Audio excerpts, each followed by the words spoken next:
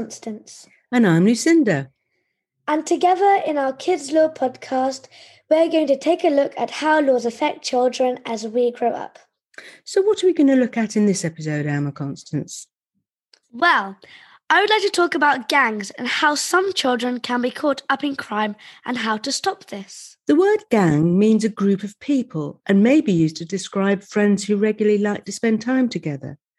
In the context of criminal gangs, it usually means 3 or more young people aged between 12 to 24 years old who share an identity or name, and they view themselves as a gang and are recognised as a gang by others in a particular area, sometimes called a street gang. And they sometimes also involve themselves in criminal activities such as drug dealing, exploiting other people, called trafficking, and using violence to get money. Let's talk to Sarah Forshaw, QC, a very experienced criminal barrister who specialises in criminal law and is the co-head of chambers at 5 King's Bench Walk in London. Sarah, thank you so much for joining us on our Kids Law podcast. We are so pleased to have you here. Can you tell us about your involvement in the area of children and criminal gangs? Well, first of all, Alma, thank you very much for having me on. It's good to meet you. As a criminal barrister, I prosecute and defend cases, some of which involve gangs. So, as defence counsel, I've met a number of gang members, some just teenagers accused of very serious offences, down in the cells of the court. And as prosecution counsel, I've met victims of gang activity. It's not illegal to be in a gang, but gangs are often linked to criminal activity and violence. Street gangs are quite territorial about their area, or as they call it, turf. And sometimes violence can break out between neighbouring gangs, what they call turf war. Because I'm what's called a SILC, a Queen's Counsel, a lot of the court cases I deal with involve allegations of murder. And a number of those murder cases, not all by any means, but some, are alleged to have occurred because of gang rivalry and the supply of illegal drugs. What I also do, apart from my court practice, when I can, is make time, if someone wants me to speak in schools to people of your age and older, and I do that to try and help warn about the dangers of joining a gang. Gangs pick on children and vulnerable young people, and they tend to exploit them. It's a form of child abuse, Alma, and children and young people may be criminally exploited in multiple ways: trafficking, sexual crime, knife crime, and very often the supply of drugs, particularly Class A drugs. Why do some children and young people want to join a gang or street gang, and what can happen? Well, children may think, Alma, that being in a gang will give them an exciting lifestyle. It gives them friends.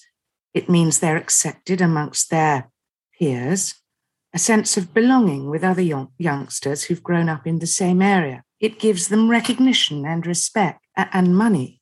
My own experience, having met a number of gang members, is that they think they can turn around money fast by dealing in drugs along with others in their local area. Some young people view gangs as a way of protecting themselves.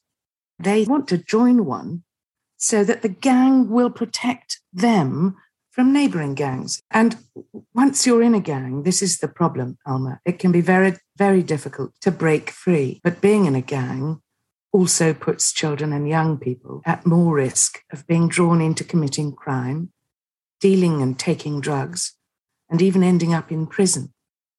What is the situation about the law and gangs? Well, as I said, Alma, there aren't laws banning gangs or gang membership, but there are laws to prevent the criminal activity that gang membership often brings with it.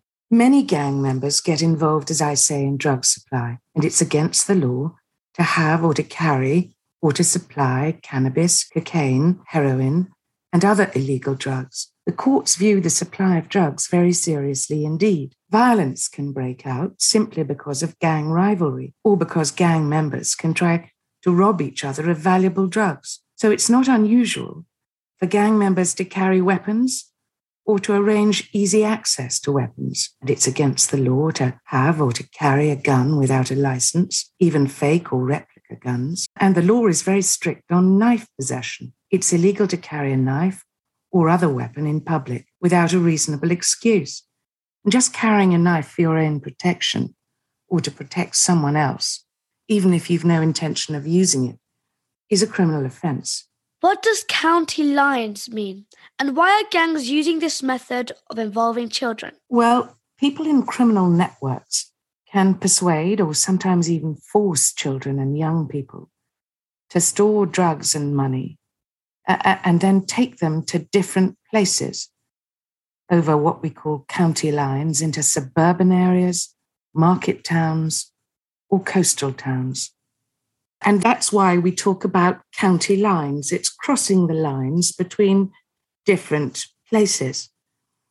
And county line organisers can get children and young people to do their criminal work, like drug dealings, so that they, the older criminal gang members, are not caught by the police.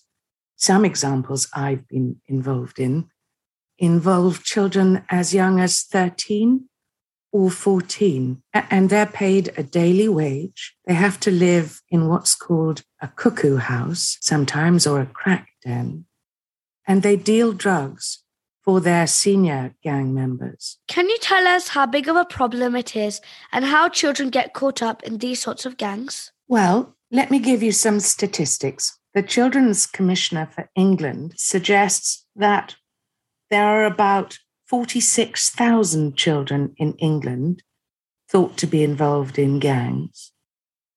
12,700 children are assessed by social services as being at risk of criminal exploitation by gangs. There are more gangs in large urban cities, and there are thought to be about 200 gangs in London alone, probably more. You asked me how children get caught up in these sorts of gangs. Well, the answer is usually there's a grooming process that goes on. Senior gang members will pretend to be your friend. They'll give you things. They'll give you drugs or alcohol, or trick you sometimes into thinking you're in a romantic relationship. And often what they do is they treat them to little amounts of cash, and they keep them within the gang using secrecy, using threats, and using drug debts and threats of violence.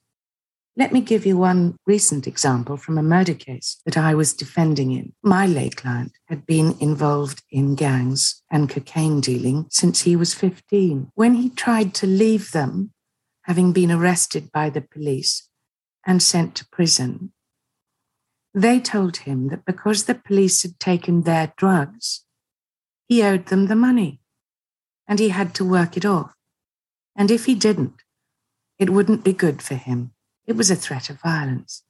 And so he went back to drug dealing. It's really difficult to get out once you're in the gang. What if a child does get caught? What happens next to the child and the gang? Well, the police become involved in the prosecution of any criminal offences that have been carried out. Children or young people could get arrested. They could go to court and get a criminal record, and that would affect the rest of their life. Having a criminal record can prevent young people from getting a job, going to university or college, or even travelling abroad. If children do get caught up in a gang, parents and carers can work to support and protect children, and they can work with other organisations to try and ensure that the children are removed from that gang environment and set back on the right course. There are task forces that are government-run that provide targeted support for vulnerable young people in serious violence hotspots. When cases involve children, either as witnesses, victims, or defendants, what happens in terms of them giving evidence? Well, fortunately, these days, the courts recognise that special measures are required to help young witnesses to give their evidence. And that applies whether they're witnesses for the prosecution or witnesses for the defence. And so, for example, a child or a young person, anyone who's vulnerable, can give their evidence by a pre-recorded video interview that's played to the jury at any subsequent trial. And when they're cross-examined, they can give evidence, for example, behind screens, so they don't have to look at anybody else in court, except the judge, the jury, and the advocate. And more recently, there have been special measures introduced, and Section 28 allows for people to be cross-examined by a pre-recorded video interview as well. So they don't even have to come to court. At least that's the idea. If a child is found guilty of gang-related crime, what happens to them? Can they get sent to prison? Well, yes. A child or young person can get sent to prison from the age as young as 12 if they're persistent offenders.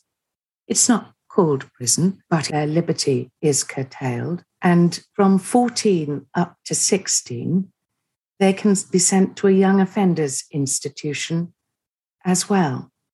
What can we do if you think that a child or young person might be at risk of being exploited in a gang? Well, Alma, the very first thing that needs to happen is the child needs to get support and protection. And if anyone thought that a child was in immediate danger, of course, the first thing to do is to contact the police by dialing 999.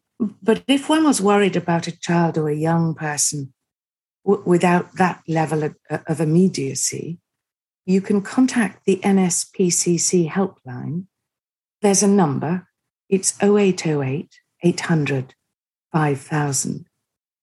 And there's more. If a child or young person needs confidential help and advice about gangs or anything else that's worrying them, that child or young person can reach out themselves and they can call Childline. There's a number for Childline.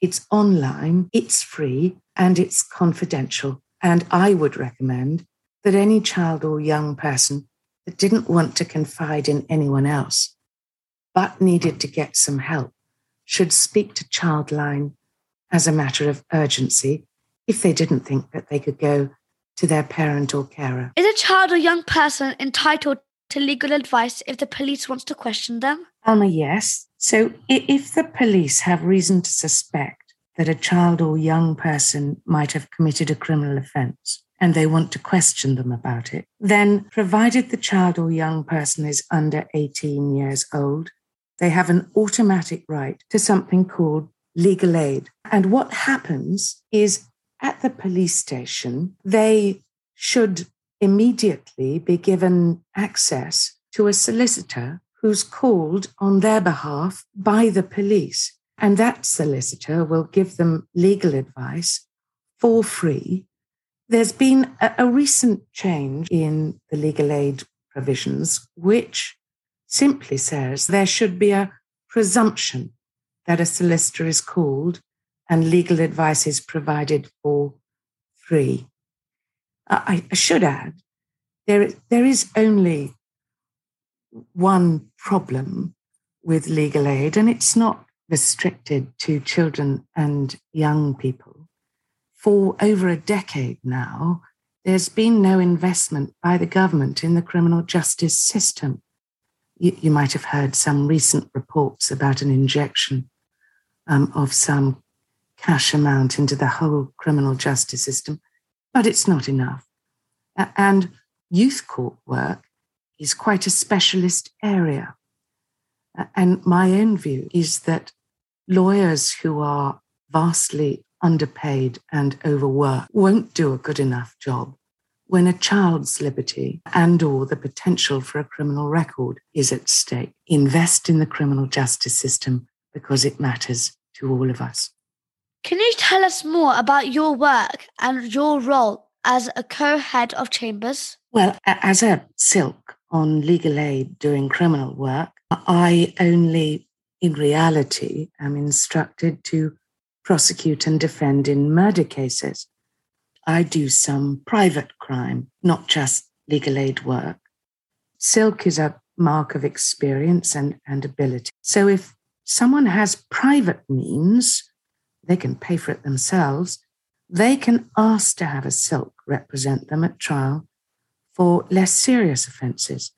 And so about 50 to 60% of my work is now privately paid crime. But I still love my murder trials. And in truth, that's where you really keep learning your trade because you're prosecuted by the best barristers or you're facing the best defence barristers. It's really important, Alma, that the independent bar prosecutes and defends. I'm not sure you do either one quite so well, unless you do both from time to time. My role as a co-head of chambers, well, we have nearly 60 members of chambers. Most of them do exclusively crime. We're all self-employed. But chambers is a way of choosing with whom you share work, clerks, friendship. We have a test for entry at 5 King's Bench Walk, and it's a test called Excellence. And my role in chambers is really to ensure that people in chambers who have problems, personal and professional, have someone to go to. I also have a business plan that I share with my co-head of chambers for this set, how to ensure that we leave behind us a legacy of excellent barristers for the future. And I also deal with chamber staff. I love it. It's a privilege to be the head of a set like this. Before that, I was the former leader of the South Eastern Circuit. The entire bar, not just criminal barristers, but commercial barristers, civil barristers of England and Wales is divided into 6 circuits, of which London and the South East is the largest. And I was privileged to lead the South Eastern Circuit for 3 years. That meant I represented them in negotiation with the government. I spoke on their behalf with the senior judiciary and with the Bar Standards Board. I have a question I ask all of our guests. What were you like at 10, and what did you imagine you would go on to be as an adult? I was outgoing and yet a bit of a bookworm. Once I was reading, I was in my own world and I didn't actually hear anybody talking to me. I probably seemed overconfident at 10, but I probably wasn't deep down. So I was reasonably good at most things. And I suppose as I got older, I honed the skill I have got and I focused really on that. What did I want to be? Well, when I was your age, truth is, I wanted to be a vet first, and I discovered that I do actually faint at the sight of blood. And then I wanted to be an actress. But my father, who I adored, steered me towards this. He thought I should be a barrister. And he was absolutely right. Thank you so much, Sarah, for telling us about gangs and your work. Do you have any advice for children who want to understand more about the law generally? Yes. Work really hard at school. It matters that you get good grades. Be inquiring, be curious. What you can do, or any child could do if they wanted to understand more about the law generally, is come and speak to the likes of me. Or once you're 14, you can go and watch a criminal trial from the public gallery. Or 16 if you're on your own, because that's where you'll see some interesting cases. Well, Alma, what do you think about what Sarah told us today? Well, being in a gang is not illegal, but it is the activity that street gangs sometimes may get involved with that can be the problem, such as stealing, carrying knives, or dealing with drugs. Some young people think that being in a gang will give them protection, a sense of belonging, and an easy way of getting money. But often children and young people may end up being involved in criminal activity and find it very hard to escape. They may be forced to store drugs and money to take them to different counties so that the older gang members won't get caught by the police. You can get help to get out of a gang. There are free helplines through the NSPCC and Childline, which is a free and confidential helpline 0800 1111. In our podcast, we've been exploring how laws work and affect young people. All of these things help children understand their rights and responsibilities so that they can make informed decisions, not only about their lives, but things like voting for MPs who make the laws and understanding how the legal justice system works. It's also important that children know that they should be kept safe and that adults must care for them. Remember, if you have any worries, talk to an adult you trust and tell them how you feel. This includes your teachers at school who are there to look after you too, so tell them that you need to talk to them. You can find out more information on Kids Law Info website. Keep your questions coming in. Please subscribe, rate and share the podcast with your friends. See you soon in the next episode. Bye.